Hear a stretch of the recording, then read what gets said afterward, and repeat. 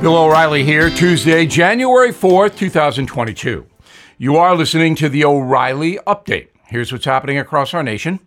The FDA approves booster shots for children. New York City distributes COVID tests based on skin color. Cigarette sales rise for the first time in 20 years. And angry over a drunken display on New Year's Eve, CNN takes action. Also ahead, is Dr. Jill Biden controlling her husband? But first, the FDA now recommending a third dose of Pfizer's COVID vaccine for children as young as 12. Scientists hope another shot will slow the spread of COVID as millions of kids head back to school. Cases of the virus up 4,000% since June, averaging about 400,000 a day. Despite the record high infection rate, hospitalizations remain fairly low. But now the question about the vaccine in general is rising. Officials in New York City will consider a person's race when giving out free COVID tests. According to the Department of Health, the mayor's office will prioritize neighborhoods flagged by the city's task force on racial inclusion and equity. Supporters say the move will slow the spread in minority communities. Critics claim skin color should not dictate public health. More Americans picked up smoking in 2021. The sale of tobacco rising for the first time in 2 decades. In total, adults consumed 204 billion cigarettes in the past 12 months. I wonder who counted 204 billion cigarettes. Anyway, experts blame the smoking on COVID. Marlboro executives say more Americans lit up during the pandemic because of boredom and depression. Cigarettes not the only rising vice. The sale of alcohol up 10% compared to last year. Reality performer Andy Cohen could get the boot from CNN after he roasted Bill de Blasio on New Year's Eve. Sources say Cohen will not be invited back after his intoxicated tirade. Said Cohen from Times Square, quote, "The only thing that Democrats and Republicans can agree on is what a horrible mayor he has been. So sayonara, sucker," unquote. Cohen claims he was overserved alcohol during the broadcast. In a moment, Jill and Joe, who's running the show? Right back. Everything is expensive these days, you know that. The government is printing trillions of dollars and consumer prices higher than ever. If the government continues its printing and spending, the dollar could continue its free fall and lose its coveted role as the world reserve currency. Let's hope that doesn't happen. But there are a few things you can do right now.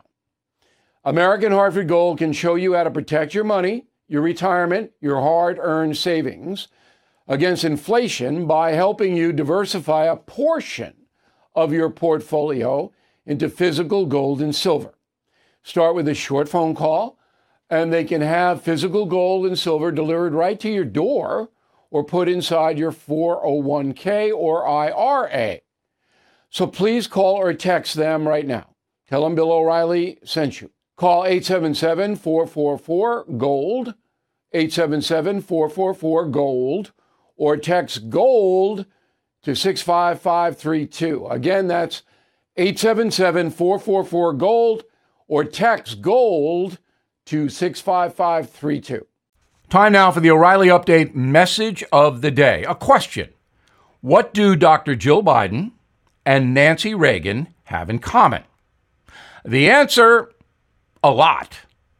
On March 30th, 1981, barely 2 months into his first term, President Ronald Reagan was shot and nearly killed by would-be assassin John Hinckley, who remains in prison.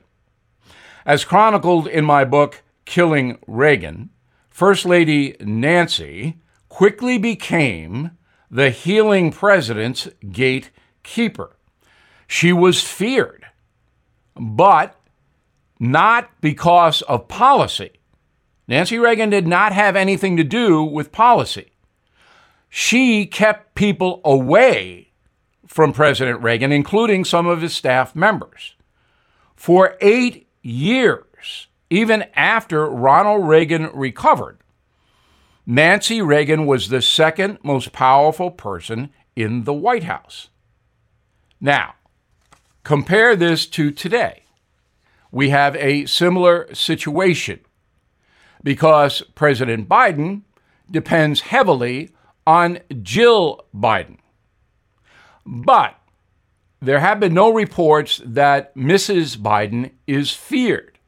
And like Nancy Reagan, she does not get involved with policy. However, she is the last word on who sees her husband, the president. Here's how it breaks down.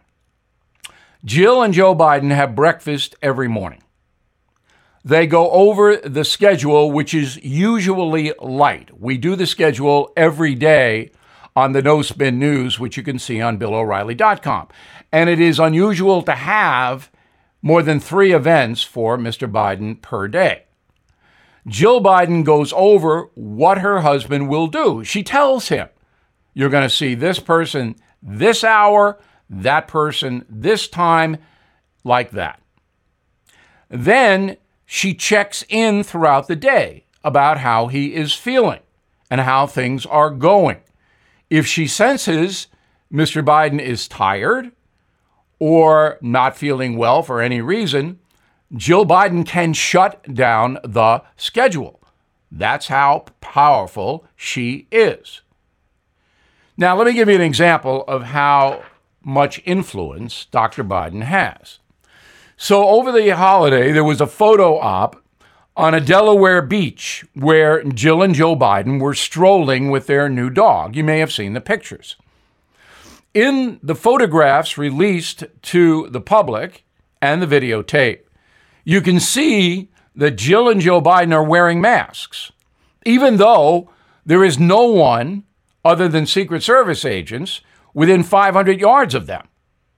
There are no people allowed to be close to the Bidens, and the Secret Service are well back.